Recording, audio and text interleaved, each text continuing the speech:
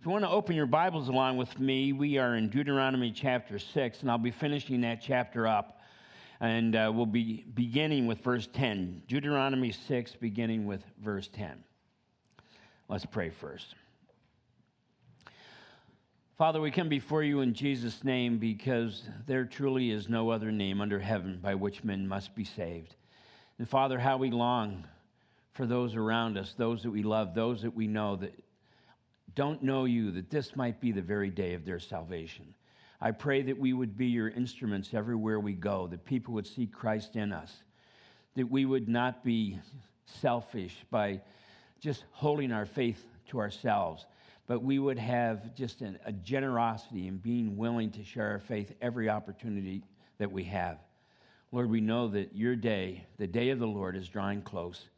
And I pray, Father, that not only would we be prepared, but that you would use us that others might be prepared as well.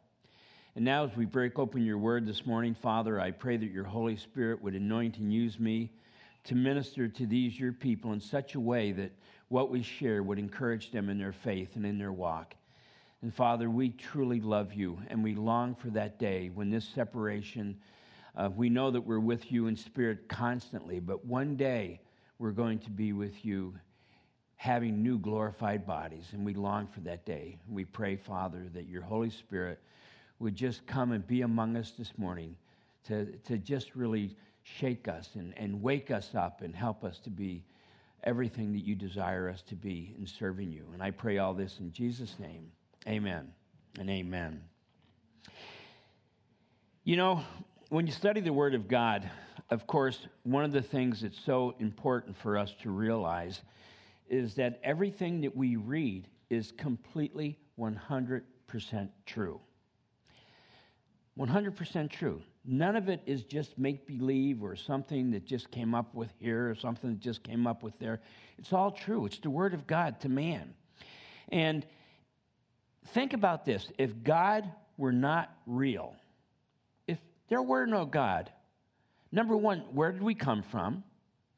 And number two, what would our purpose be in trying to live benevolent, altruistic lives, loving others? What would be the purpose in trying to do what's right?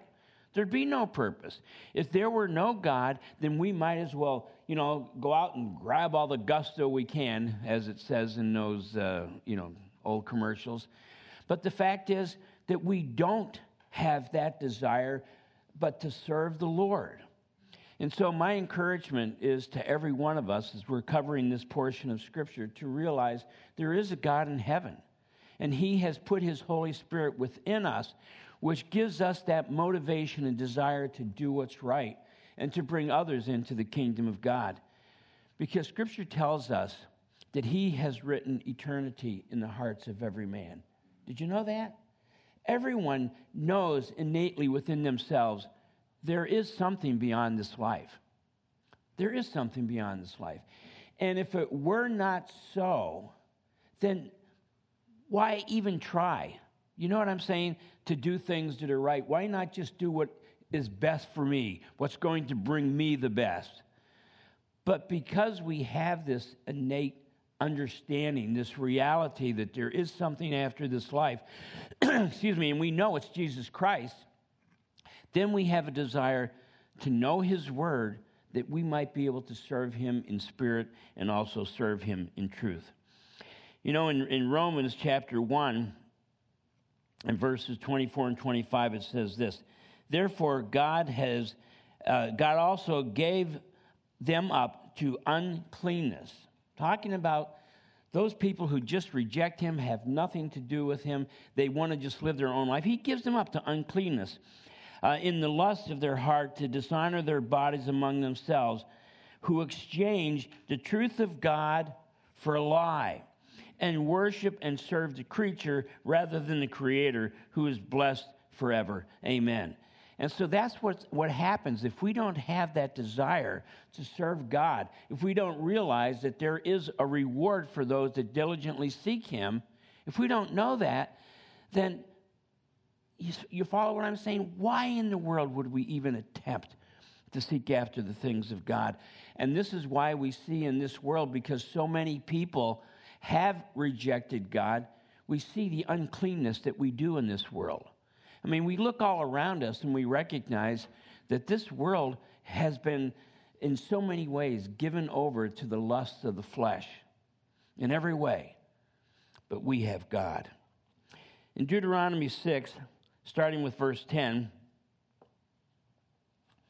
it says this, "So it shall be when the Lord your God brings you into the land which he swore to your fathers, to Abraham, Isaac, and Jacob, to give you large and beautiful cities which you did not build."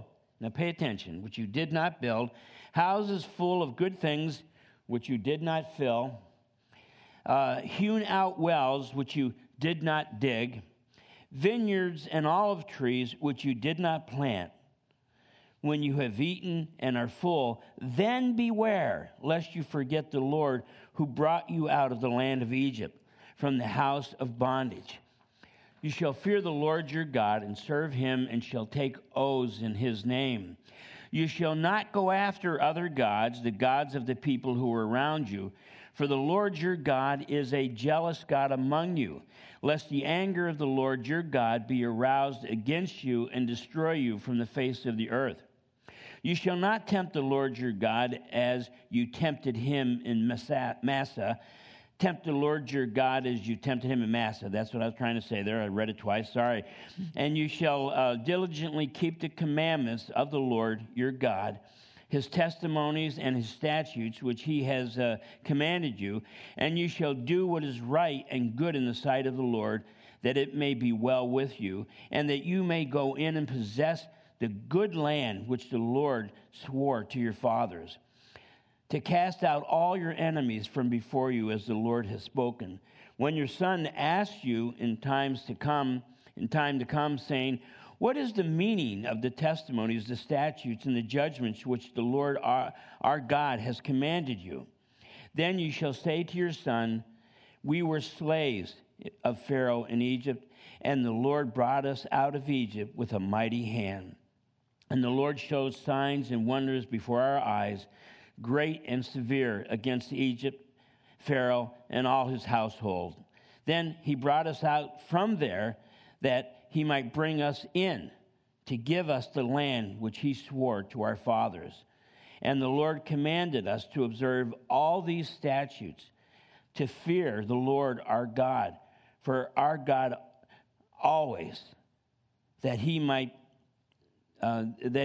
preserve us alive, as it is to this day. Then it will be righteousness for us, if we are careful to observe all these commandments which the Lord our God, before the Lord our God, as he has commanded us." Okay. Sorry. My glasses are all messed up. Okay, in verses 10 through 11, it talks about the Lord giving us what we don't deserve, right? What we didn't earn. I mean, they went into the land and they didn't build the cities. They didn't, fill the houses. They didn't dig the wells. But the Lord gave them everything that they didn't do. He provided it all. And yet he doesn't give us what we do deserve. Because you know what we deserve? Hell. That's what we deserve. We deserve God's judgment because all have sinned and fall short of the glory of God. But he gives us something we don't deserve, and that is salvation, eternal life in him. Anyone, and you know who's included in anyone? Anyone. Anyone who calls upon the name of the Lord shall be saved. And none of us deserve it. None of us have earned it. But all we have to do is to make that profession, and we have it. In James chapter 1 and verse 17, it says, listen to this, every good gift and every perfect gift is from above and comes down from the Father of lights, with whom there is no variation of shadow or turning. So every good gift really comes from God. Everything that this world has for us is temporary, right? You get a new car, and what does it do? It wears out. Put mileage on it, it wears out. Everything in this world is temporary. But every good gift, every gift that has any meaning, comes from the Father, from the eternal light from above. Listen to Psalm 37:4. Delight yourself in the Lord, and he shall give you the desires of your heart. So you want to have the desires of your heart? Delight yourself in the Lord. You know, people want this, they want that. But the greatest thing we can do is delight ourselves in the Lord. And then the things of this world grow strangely dim, as the old hymn says. Because I don't know about you, but the things of this world can be very discouraging, right? The things of this world don't necessarily turn out the way we would like them to turn out. But the fact is, we have the Lord. And if we have the Lord, we have everything. If you don't have the Lord, you don't have anything. I don't care what kind of material possessions you might have. If you don't have the Lord, if you're not born again, you have nothing. Because here's the reality, that one day our mortal life ends, either in death or by the Lord coming for the rapture. In 1 Corinthians 15, we know all about that. This mortal puts on immortality, and this corruptible puts on the incorruptible. And we're going to be taken to be with the Lord. And so we have to understand where our focus is. Our focus has to be on our destination. You know, it's kind of like when you're taking a long trip. You know, we go to North Carolina for vacation every year. It's a long trip, right?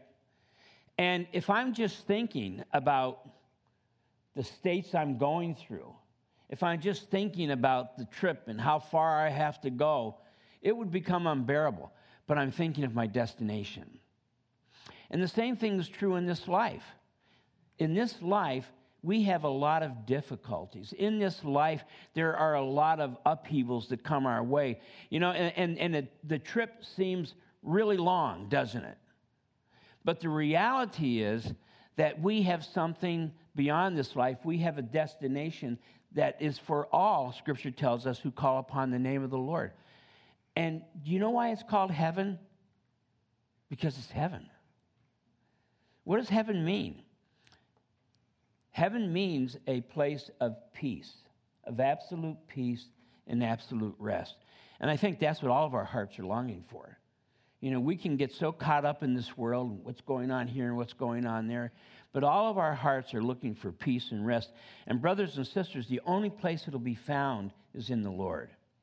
That's what I love what Job wrote in chapter 1, verses 20 and 21. Job is the oldest book of the Bible, we believe. And Job is an interesting character because, you know, we even have a euphemism that we often use. We talk about the patience of Job. What do we mean by that? Job had so many things that went wrong, that went against him, and he always kept his focus on the Lord. And listen to what we read in Job chapter 1 and verses 20 through 21. Then Job arose, tore his robes, shaved his head, and fell to the ground, and he worshiped. Now, he just had the worst news in the world, you know, about his family being wiped out. And his crops and all of his possessions being stolen. And it says that he fell to the ground and he worshiped. To me, that's pretty awesome. And he said, listen to this, naked I came from my mother's womb, and naked shall I return there. The Lord gives, and the Lord takes away. Blessed be the name of the Lord. How wonderful to have that attitude. The Lord gives sometimes. We have all these great and wonderful things. And sometimes the Lord takes away. Blessed be the name of the Lord. Whether we have plenty or whether we have want, blessed be the name of the Lord. I mean, if we have the Lord, understand we have everything. Because this life is very short. It really is. If we live to be 100, like my mother-in-law, life is still short compared to eternity. But the reality is that when we go to be with the Lord, we're going to be with him for all eternity, forever and ever. Our time with him will never end. And all the discouragements and problems of this life will be no more. There'll be no more. And that's an awesome promise. And then again in Romans chapter 6, verse 23, it says, in other words, this is what we deserve, okay? This is what we deserve. The wage of sin is death. Separation from God. It's death. And of course, That's what each one of us has earned, right? The wages of sin. We've earned that. Listen, but the gift of God, and the thing about a gift is it's free. You don't have to pay for a gift or it's not a gift. You don't have to earn a gift or it's not a gift. But the gift of God is eternal life in Christ Jesus our Lord. And you didn't earn it. There's nothing you can do to earn it. And people make a big mistake when they think, well, if I live this way or live that way, or if I do this or I do that, then I will be with the Lord. You're missing the point. We are sinners by birth. We are born with a sin nature. You know, like people say, and I love babies. I love babies. I love grandbabies especially. But anyway, now I have to be waiting for great-grandbabies. But anyway, I love babies. But babies, a baby's first word is, me, me. When babies are crying, that's what they're actually saying, is me, me. You know why? I want to be fed. I want to be changed. I want to be held. I want to be comforted. And that's wonderful because it's an illustration of how our relationship with the Lord is. God, me, I need you. I need to be comforted. I need to be fed. I need to be kept warm. I need my sins forgiven. And so the same relationship that a baby has with its parents, an absolute dependency, that's the relationship we have with the Lord. We have absolute dependency on Him. Now, we have to be very careful because it seems, and this portion of Scripture brought it out, when things go really well, when things are going great, oftentimes that's when we start forgetting about the Lord. Not necessarily that we forget our salvation or we forget who God is, but we don't have that understanding of our need for Him. But when times are difficult, oh, Jesus, say, oh, help me, Lord. But the reality is, even when things are going great, we should be saying, oh, help me, Lord. Thank you for all I have. Help me to just walk with you, to love you, and to serve you.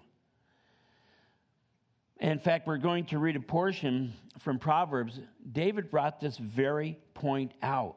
In Proverbs chapter 30 and verses 8 and 9, it says this. David said, remove falsehood and lies far from me. Give me neither poverty nor riches. Feed me with the food allotted me. Why?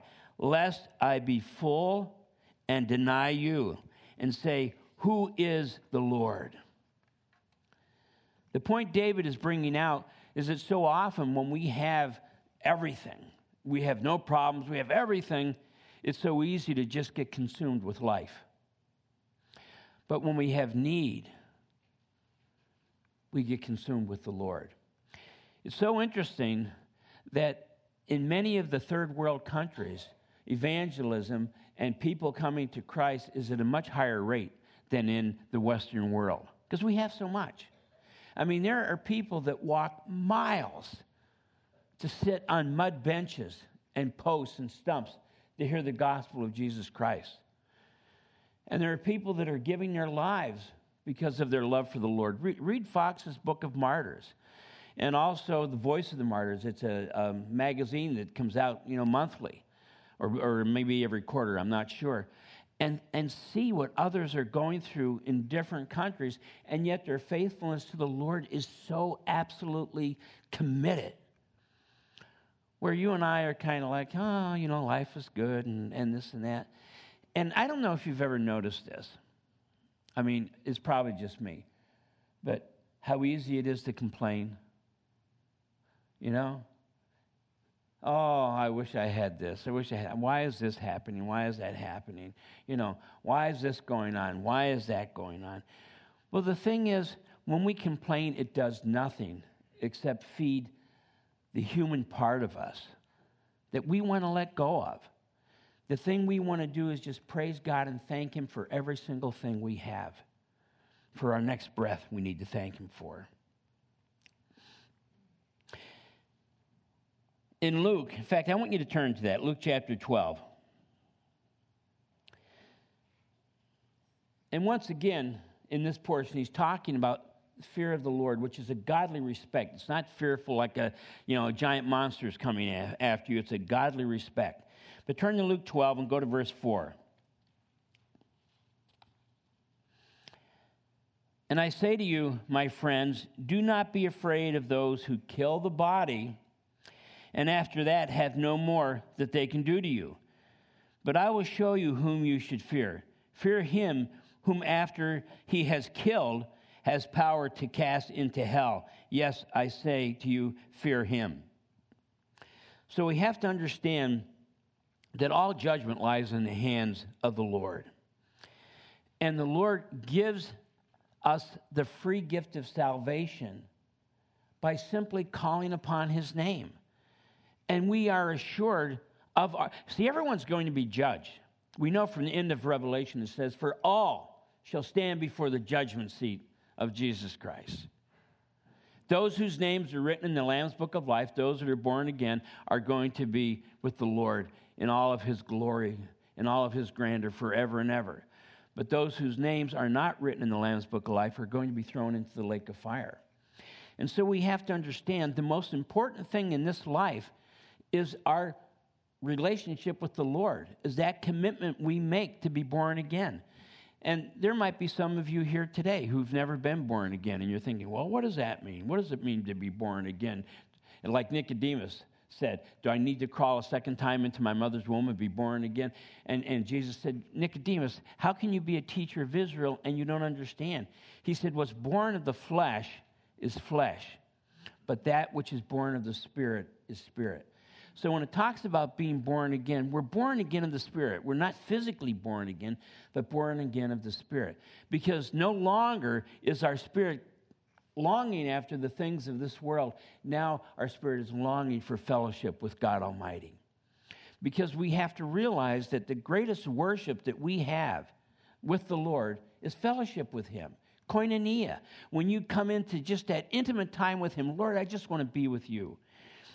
And I think all of us, if we're honest with ourselves, we realize that probably that's something that we neglect all too often.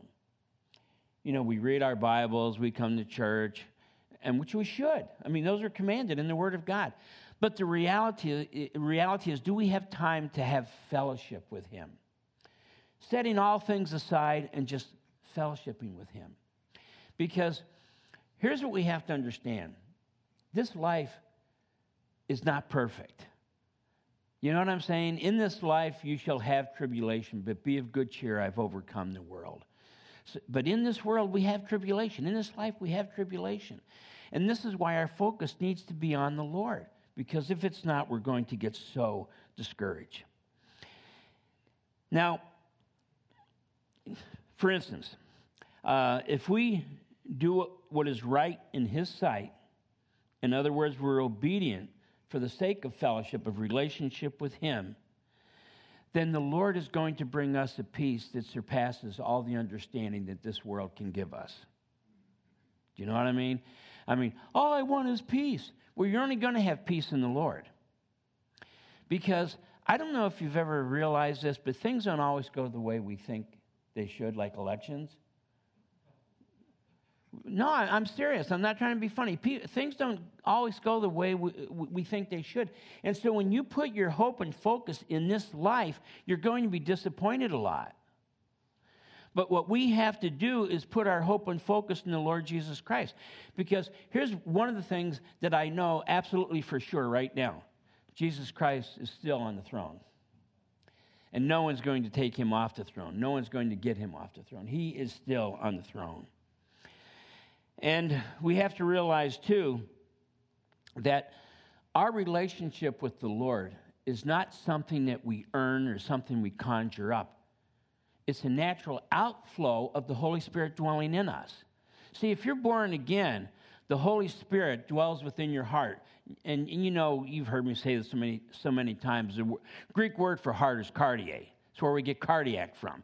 But cardia, which is the inner man. And so when your inner man is filled with God, is filled with the Spirit of the Lord, then the outflow of that is just relationship with him, no matter what's going on around us. Because like I said, the verse I mentioned earlier, in this life you shall have tribulation. In this world you shall have tribulation, but be of good cheer, I've overcome the world. Now, this is why it is so critical for you and I to be following the Lord and not be following a pastor or even following some kind of church doctrine. We need to be following the Lord. Because if you're following a man or you're following a doctrine, someone can convince you to follow another man or to go after another doctrine. But the reality is, we're following the Lord.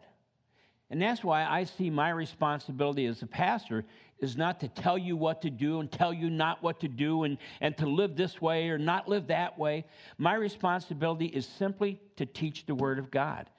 And that's why in our fellowship, we do what's called systematic expositional preaching. And all that means is we teach from Genesis to Revelation, every single word. Because you want to know something? You don't care what I say or what I think. You want to know what the Word of God is saying. You want to know what the Holy Spirit is speaking to your heart. And so my responsibility, Pastor Frank Jr.'s responsibility, is to simply take the Word of God, to lay it out before you in an understandable way that you can allow the Holy Spirit to apply it to your life, that you might worship Him in spirit and worship Him in truth. And why? Because the Lord our God is a jealous God. He doesn't want us going after other gods. He doesn't want us to go after other doctrines. See, the reality is, and it's amazing, because as I was mentioning earlier, everybody has the understanding of eternity in their heart. I think everyone does. I think everyone has some kind of an understanding that when we die, that doesn't end things. But the reality is, people are always trying to justify themselves. And that's the reason, if they're unwilling to follow the one true God, which is the only thing that makes logical sense, they'll make up their own gods, or they'll make up themselves to be gods. And they try to make excuses for where we even came from, because if you accept that God is a creator, then you have to accept all of His Word. We are really an alien deposit. God didn't create us. We're an alien deposit. There really are ETs out there. Do you know that? I mean, you can see all kinds of evidence of ETs. Well, there are actually demonic entities out there, but there's not ETs out there. Because if there were ETs out there, if there were life on another planet, then Jesus Christ would have had to have gone to that planet and died for their sins as well. But it says He died for sin once and for all. And so we know Jesus Christ. There's a video. If you get a chance, you can go on YouTube or whatever and find it. And it's called The Privileged Planet. And it's by a world-famous astronomer. The Privileged Planet. And it really shows that our planet alone, among all the planets, in our solar system, we're privileged. Because God has chosen this planet, this earth, this world, in order to give life. Now, He created it all. But He had one spot, planet Earth.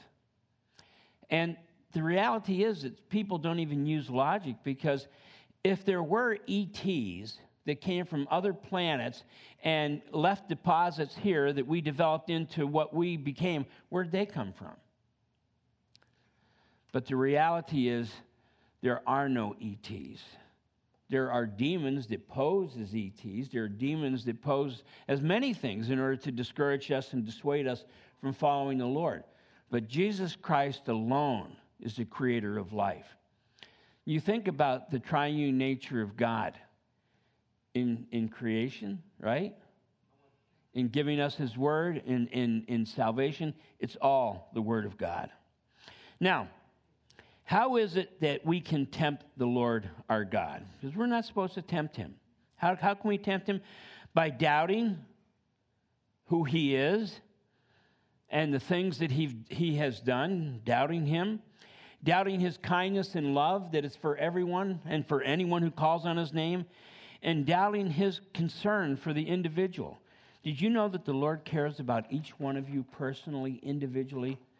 Now, if we know God, if we really know God in our heart, and we're willing to allow Him to fill us and to direct us, then our lives should be a testimony of who Jesus Christ is. Because if we really love the Lord and we are filled with His Spirit and our lives are a testimony of who Jesus is, it's natural that it just leads to evangelism, sharing our faith with others. You know, we need to make the most of every opportunity. Here's the thing that's interesting. If you really pray and say, Lord, everywhere I go, use me as your instrument. Use me to share my faith. He will. Have you ever prayed that prayer and then realized how many times you had opportunity to share your faith? It's absolutely amazing.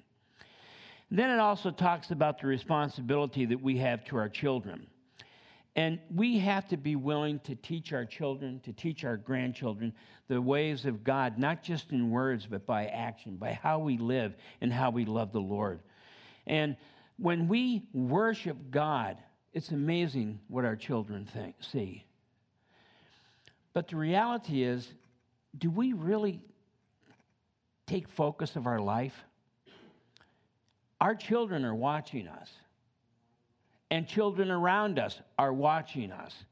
And so we need to make sure that we are a witness, not only verbally in what we say to others, but in how we live our lives. Because one of the things that we realize as we get older, and I'm at a place now where I never thought I'd be. You know what I mean? I'm 75 years old. I never thought I'd be 75. I never thought I'd be 65. I used to tell Vi if I made it to 50, I'd be amazed. So here I am, 75 years old. So either in death or the rapture, I'm close to seeing the Lord. But what a beautiful thing it is to have that encouragement, that when I close my eyes in death, I will open my eyes in life, being with the Lord.